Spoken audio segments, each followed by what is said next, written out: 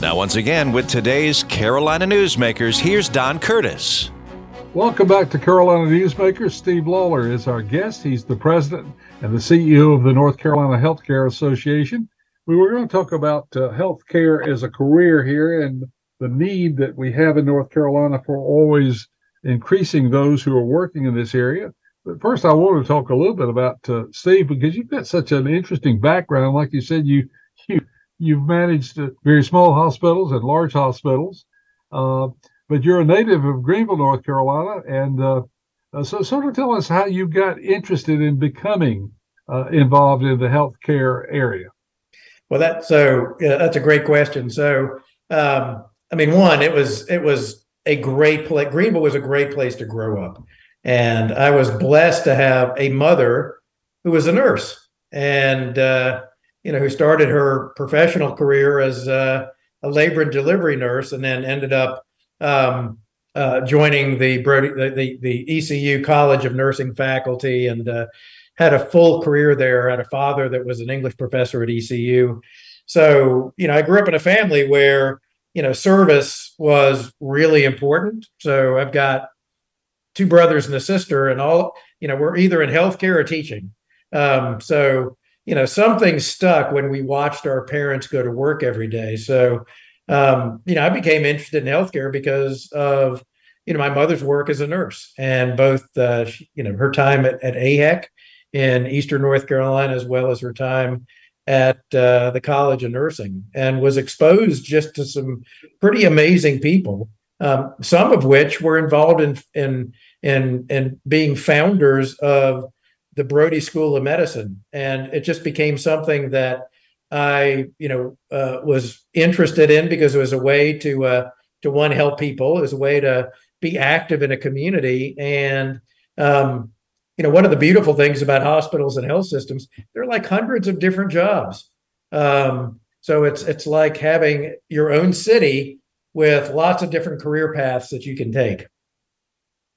Well, we want to talk a little bit about human resources, because as you alluded to, there's not anyone in North Carolina that I know of at the present time not looking to add to their human resource situation in their particular industry.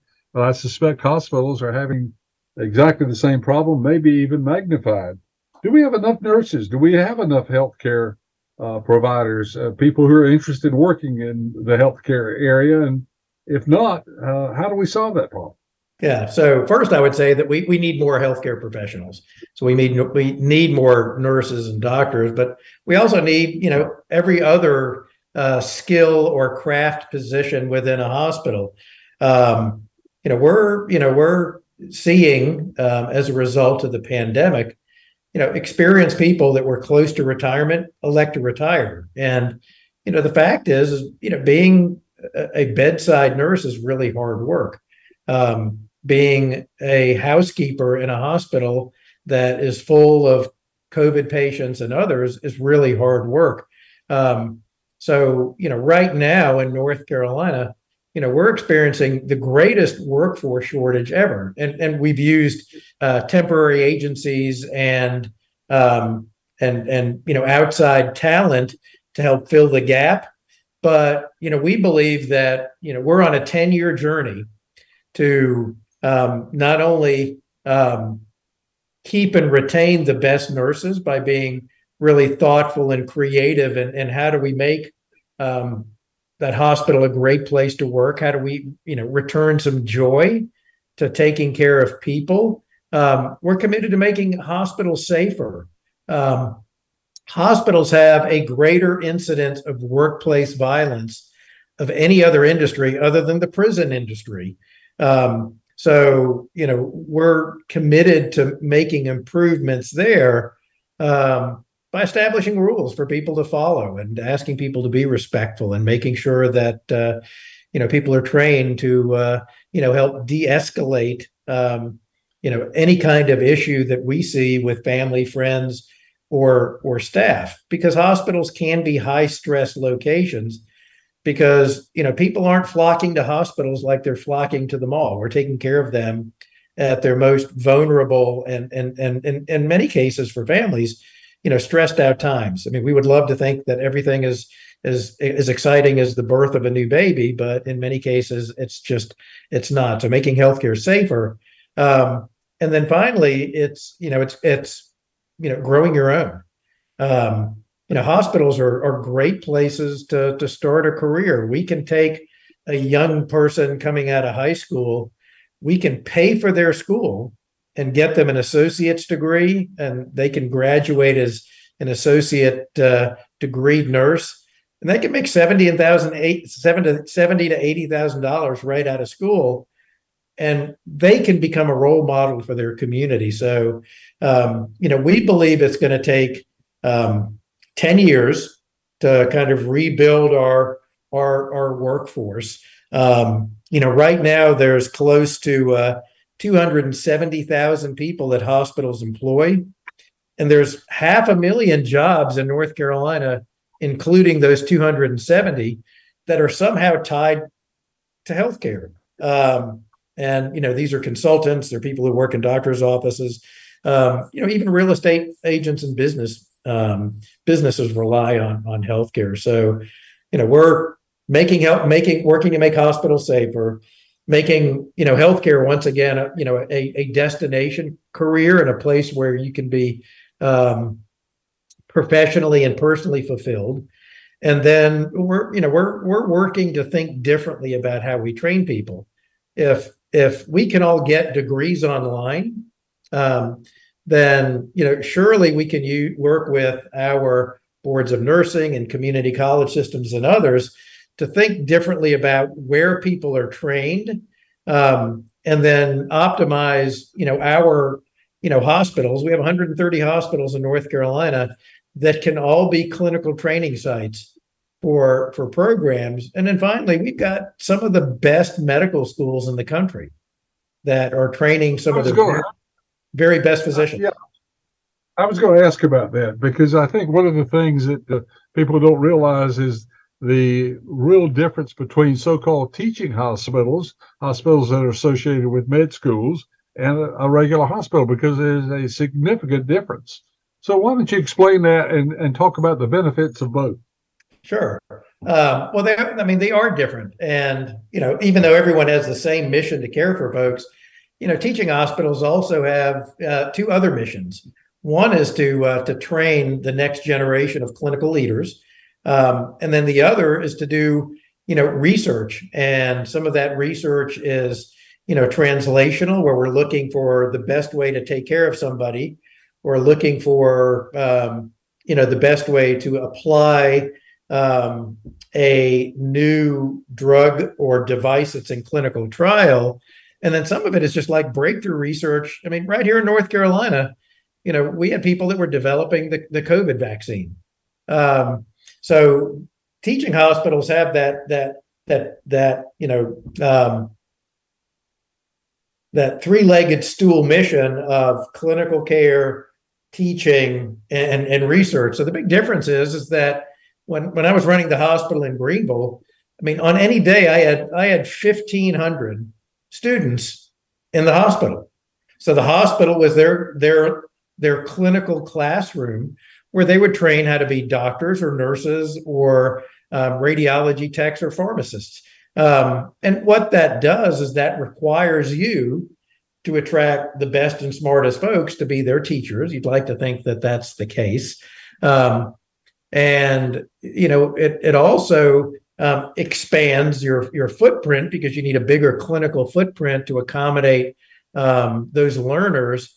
It also slows you down a bit, because it takes time to teach, and it takes resources to teach. And in many cases, those, that time and those resources, aren't reimbursed. They're just built into, operationally how you do things. And again, in North Carolina, we have some of the best teaching hospitals in the country. And that's an advantage for non-teaching hospitals, because, we have some of those medical students and residents that are doing clinical rotations at those small community hospitals. Or that big teaching hospital then becomes a lifeline for a physician that may be in a small community that has a really complicated or a patient that's in crisis. They can pick up the phone and get nationally expert advice from somebody here in North Carolina. And if that patient needs additional help, then, they're always going to say, send us your patient, we'll care for them, and then we'll send them back with follow-up instructions so that they can remain in their community and have a better life. But in North Carolina, we train thousands of physicians a year, and tens of thousands of nurses every year. And when people, need, high-end care, they're choosing some of our nationally acclaimed programs. One of the things that I'm really proud of in North Carolina is in 2022, Leapfrog, which is a national organization that rates quality and patient safety, and it really started from business and industry demanding better outcomes. The Leapfrog organization ranked North Carolina #1 in quality and patient safety, and a lot of that work is led by, our teaching hospitals. That's interesting. Mental health is still a huge problem in North Carolina. Talk about that a little bit. Boy, I tell you, if there's, there's a few things that we need to take on in next year's legislative session. We talked about some of those: Medicaid expansion, the Healthcare Access and Stabilization Program, workforce. I would say top 5 is doing work to take a critical look at how we provide care and treatment and support for people, our neighbors, our friends, people in our community that are struggling with a mental health crisis or struggling with an addiction problem. And it is going to take everyone, from our elected officials to, individuals that are running solo practices for social work or psychology. It's going to take everyone working together to help us, reimagine a new and different system. Today in every emergency department in the state, 20% of the people that are sitting in emergency departments are people with behavioral health diagnoses that are waiting for placement, safe placement, outside the hospital when they're discharged. And it's tragic to think that we've got, adolescents that are, in emergency rooms for weeks at a time because there's no place for them to go. So, I think this is, one of the top 5 things that we should be taking on this year. It's complex. I think at the end of the day, it's, designing a system that focuses on whole person care, not thinking that, people with behavioral health issues should be put into a different box. And, we need to worry about them. We need a whole person approach that has comprehensive support as well as a system and a process so people can move through the system to get what they need when they need it. And, sitting in the emergency department for days and weeks at a time, we can do better than that. And our neighbors and friends in North Carolina deserve better. So I would say that's one of the top 5 things that we need to tackle this year. We've sent a letter 2 years ago to the governor and Senate and House leadership saying, we're ready to roll up our sleeves. Let's work together to rethink and reimagine how our mental health system is programmed and how it's financially supported. And, this is just about taking better care of people. Well, I think, as you said, North Carolina knows and recognizes that mental health is probably our biggest. If we have a shortcoming, that's one of our biggest shortcoming areas, and I'm glad to hear that the hospitals are very concerned about solving this problem. Our guest is Steve Lawler, and we'll be back with the final segment here on Carolina Newsmakers. He's the president of the North Carolina Healthcare Association. We'll do that right after we take time out for these messages.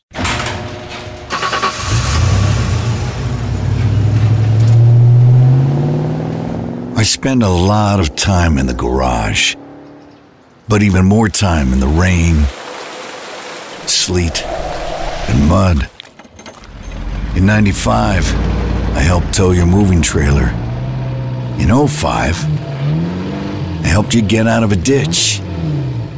Yeah, I know I'm a bit rusty, and sadly in '09, it was sparks from me, your handy chains, dragging behind your truck that accidentally started a wildfire.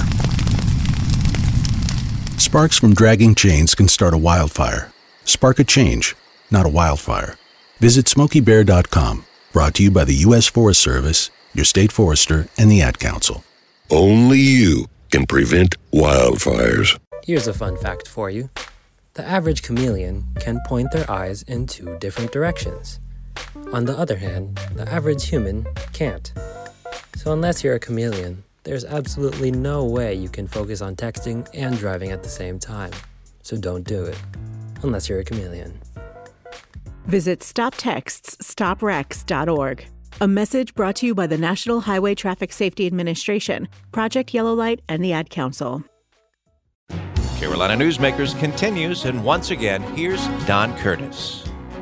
Welcome back to the final segment of Carolina Newsmakers. Our guest this week is Steve Lawler. He's the president of the North Carolina Healthcare Association, which represents the 130 hospitals across North Carolina that currently employ some 270,000 healthcare workers. That's a little of the background. We remind you that this program comes in 2 forms. A number of our stations carry the full hour broadcast. Others carry a half-hour broadcast. If you happen to be listening to one of the stations that carries the half-hour broadcast, if you'd like to hear the 2 segments that you missed, and they were very informative in this particular case, you can go online to carolinanewsmakers.com and hear those 2 segments. Or if you'd like to hear the entire broadcast again or share it with a friend, you can do the same thing, carolinanewsmakers.com.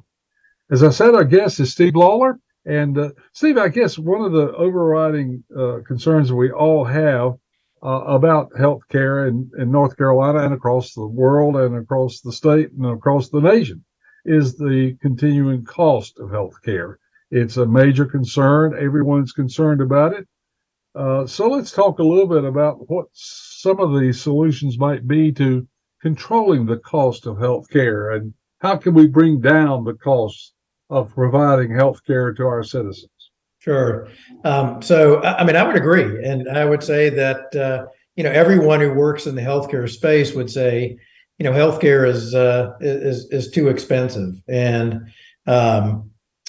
But I would say that there are some really interesting things that are being done in hospitals and health systems and physician practices throughout the state to help focus on reducing the cost of care. And reducing the cost of care in healthcare is not as simple as changing the sticker price, much like an auto dealer would do or a retailer would do if they were putting something on sale. The real savings to healthcare are the result of the provider community, hospitals and physicians, working with patients and communities to help them be healthier.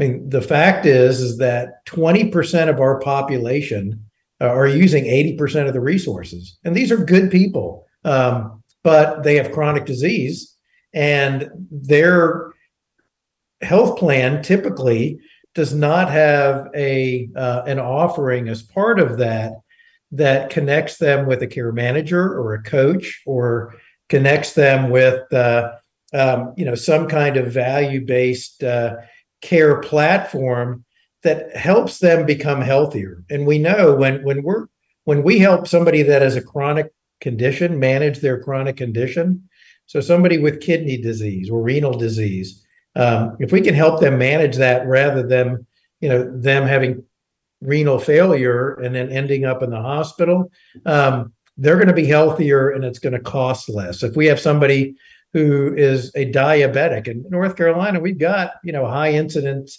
of diabetes, we have a high incidence of stroke. If we can help people manage that and prevent that catastrophic hospitalization later on, that's going to reduce the cost of care. So it's really this partnership, I think, between patients and their providers and their hospital, looking for ways to invest in new and innovative ways to to reduce the cost of care. We target through data and analytics. We look at people who are coming to the emergency department frequently, and we're trying to intervene with them and help figure out why. For patients that don't have access to meds because they're expensive, we're providing free meds. In many communities, hospitals and health systems are writing prescriptions for food because we know that food insecurity impacts health.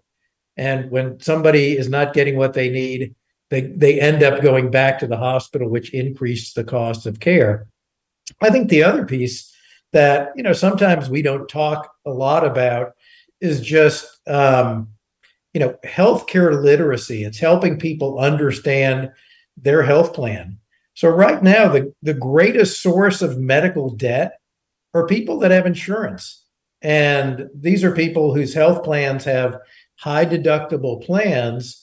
When your deductible is $7,000 or $10,000, and that's the plan that you have and you're offered, and you don't understand it, then many times when you go to the hospital or go to a physician's office and you're getting these bills, that contributes to people's perception of the cost of care, because it impacts their ability to pay their bills. So I think healthcare literacy, especially understanding your health plan, super important. But I'm encouraged by the work that's taking place at our hospitals and health systems. If we look at some of the pilot programs that they've done with CMS for Medicare patients, by providing care management and infrastructure support, we've saved the federal government, hundreds of millions of dollars. And we can apply that same kind of learning and approach to everyone. And I think it's important that that physicians and hospitals are incented in a way that there's kind of a shared savings approach where when we're able to generate savings for an employer or a health plan, let's reinvest in physicians and hospitals so they can reinvest in those programs that make people healthier and that drive down the cost of care. We are all concerned about the cost of prescription drugs, and that's a topic we hear a lot about. What progress is being made in bringing down the cost of prescription drugs? Right. Boy, that's a great question. I wish we had more influence in that space. For hospitals and health systems, the increase in expenses and cost over the past year and a half are at 30%. So, and unlike other businesses, hospitals, don't pass on those cost increases to patients, but a big portion of that 30% are just increases in drug costs. So one of the things that hospitals are doing is, they're building through best practice and AI, they're building formularies that are based on generic drugs.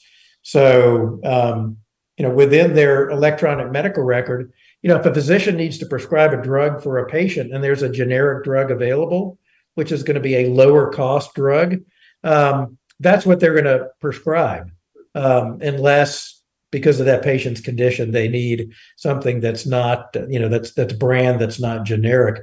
So hospitals are working to make healthcare more affordable in that space by looking to choose generic drugs when possible. One of the things that's kind of interesting that takes place in hospitals every day is a pharmacist, in many cases, is making rounds with a doctor to look at what that patient is on to make sure that their medications are the right medications. And in many cases, what we see are, we can reduce the number of medications that a patient are on just by having that kind of team-based approach to care. I do think that, we continue to work with our elected officials, especially those in Washington, to come up with some guidelines and principles that can be followed to ensure that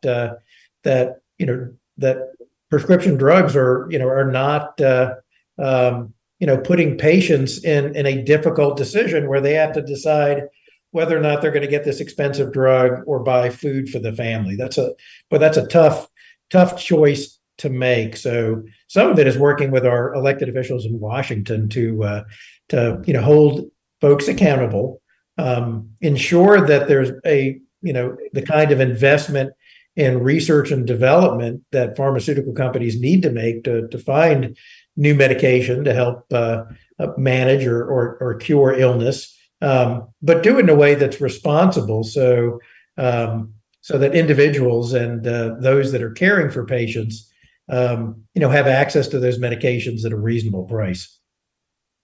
We see a lot of ads, especially on television, about drugs, and patients see these ads and go in and ask their doctors if they should not be on that medicine. It would seem to me that this is actually putting the doctor in a bad situation because he feels like, well, gee, the patient's asking for it. Maybe I should prescribe it. Is that a problem? Oh, I would say so. I mean, I think, between, advertisement on TV and going on, the internet and, Googling what's going to make me more beautiful or grow hair, in my case, it is an issue because patients do show up, having searched the internet in regards to what they believe is wrong with them, or they've seen, the latest advertisement on TV where, people with, chronic illness or terrible diseases such as cancer seem to be doing just well. So it does create some friction and tension at that point of care. I do think that the very best physicians, and we're blessed to have the very best physicians in the country, are the ones that are taking time to explain. Let's develop a care plan that works best for you. And it just takes an investment in time. And again, it is problematic when people show up. They've already diagnosed themselves based on their Google search. They've already got the drug that they like based on, the happiest people at the family picnic, and they're asking for it when they show up. It just takes time, and it takes relationships. And one of the things that just blows me away year over year, the careers and the professionals that are most trusted year over year in the top 5 are always nurses and doctors year over year. So trust your doctor. I mean, they have your best interest at heart. Very quickly, we've got about less than a minute. How does telemedicine fit into perhaps reducing the cost of healthcare? Yeah, well, I mean, I think several ways. One, for rural communities, telemedicine gives them access to highly skilled, specialty trained physicians that they may not have otherwise. So rather than sending that patient from that community, putting them in a car, and that's an expense to families. It's gas, it's time away from work. We can deliver state-of-the-art care virtually. The second piece is, I think, generationally, when you think about what people are doing with this, with their cell phone, it creates access to care in an appropriate way through some app-based interaction or Zoom-like platform where people can get basic care for basic acute illness such as sinus infections or colds or flus. People can get diagnosed relatively quickly, and it's convenient. So I'm excited about what's going to come out of the next several years in that space. Steve, thank you so much for being with us. Steve Lawler, president of the North Carolina Healthcare Association. We appreciate you being with us. If you'd like to hear a repeat of this broadcast, you can go to carolinanewsmakers.com. The program is produced by Jason Kong, and we'll be back again next week, same time, same station, with another guest. So until next week, have a good week, everybody. Carolina Newsmakers is a production of NCN and is heard each week on a network of North Carolina's leading radio stations. To hear a repeat of this broadcast, go to carolinanewsmakers.com. Carolina Newsmakers is produced by Jason Kong. Network engineer is Alan Sherrill. I'm Scott Fitzgerald, inviting you to join us again next week, same time, for Carolina Newsmakers.